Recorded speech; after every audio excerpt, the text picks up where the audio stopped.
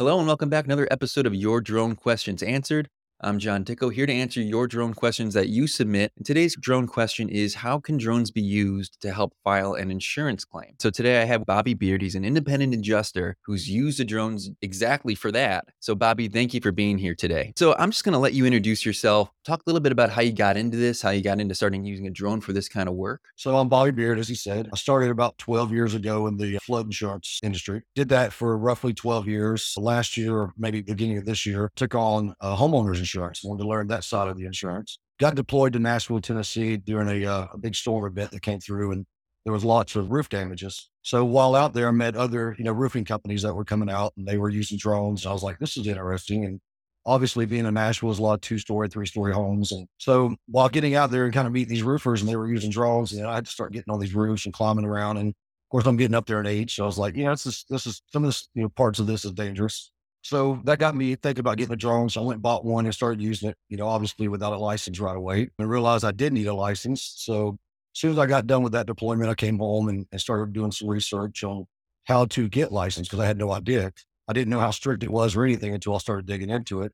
During my research, I found that it seemed like everybody recommended, Drone Launch Academy. So I chose them, chose you guys out, obviously. Went ahead and took all the classes. Of course, it was extremely hard, in my opinion. It was difficult to get the license, but Yeah. went and took it, maced it, and was, pretty happy about that. But yeah, so, just doing insurance claims on roofs, there was sections I couldn't get to, obviously, and I would throw the drone up and take photos and kind of went from there. Very cool. Very cool. And so getting into the meat of the question, some ways it's a little obvious. I mean, drone has that advantage of just launching something up in the air to take a look at it. But how exactly are you doing this? What are you looking for? How does that work when you put a drone up and begin an inspection? Typically, you've either got a hailstorm damage or you have windstorm damage. So I'm looking for hail impacts, which I was quite shocked to learn that the drone could focus in close enough that you could actually see the impacts from hail. The other one, again, would be wind, and that's where the shingles have let loose and they're creased. So, Mhm. getting up there and scanning the roof, I'd go, obviously left to right or right to left, and scan, taking pictures the whole time. And then when I get back to my computer, download the photos, and I could go through and actually identify the damages. And luckily, the insurance company I was working for at the time, the carrier, they would let us use drones. So, if I couldn't get up high enough, I would label it drone footage, and they would Mhm. accept it. Of course, I would, annotate, make highlights of what the damage was on the photo itself. Oh, excellent. And so what type of drone do you use for this kind of work? I imagine it's got to take, at least good enough imagery. Honestly, I got the DJI Air 2S. Okay.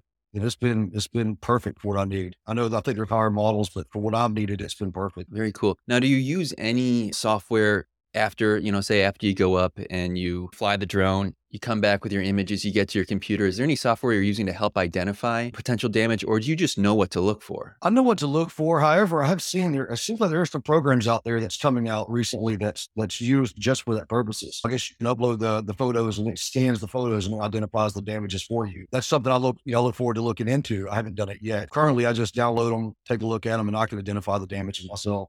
Yeah. And obviously, you've got the experience where you know what you're looking for. So, if I can ask, what do you look for in an example, like say in a hailstorm? Well, the main thing is like an impact. So you have two different impacts. You have, just everyday people walking on the roof, not every day, but people walking on the Mhm. roof. But in hill, it's kind of hard to describe, but there's a certain pattern you're looking for. It's almost like a volcano. You can see where the granulars have risen around the edge, where you can see it's like an impact. It didn't get at all. It didn't like slide off. It's impacting.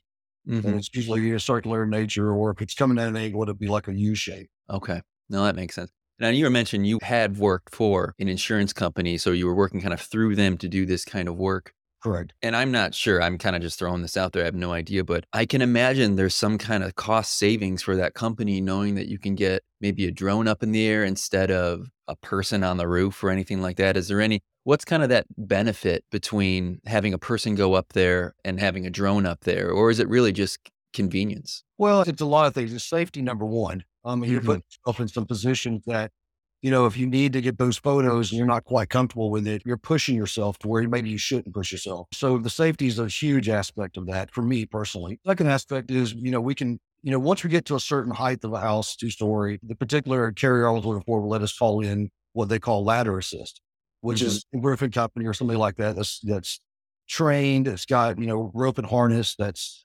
safety certified to climb those roofs. If we can avoid having to call, a secondary company in to do the inspection for us, and we can capture that footage with a drone, then of course it saves that money, safety. It's a lot of different things. Okay. The advantage is clear, I think, when it comes to using a drone. And I think you found yourself a pretty interesting niche here, like use case to use a drone within an existing industry, an existing business. A lot of people at Drone Launch Academy want to do just that. They're looking for ways to either start their own business or apply a drone to what they're already doing. And that's exactly kind of what you did, which is kind of cool. So I like to ask this question towards the end of each interview. What kind of advice do you have for somebody who's looking to do that? It doesn't have to be insurance, but somebody who has no idea how drones work, how to operate it, but have that interest. What would you say to them?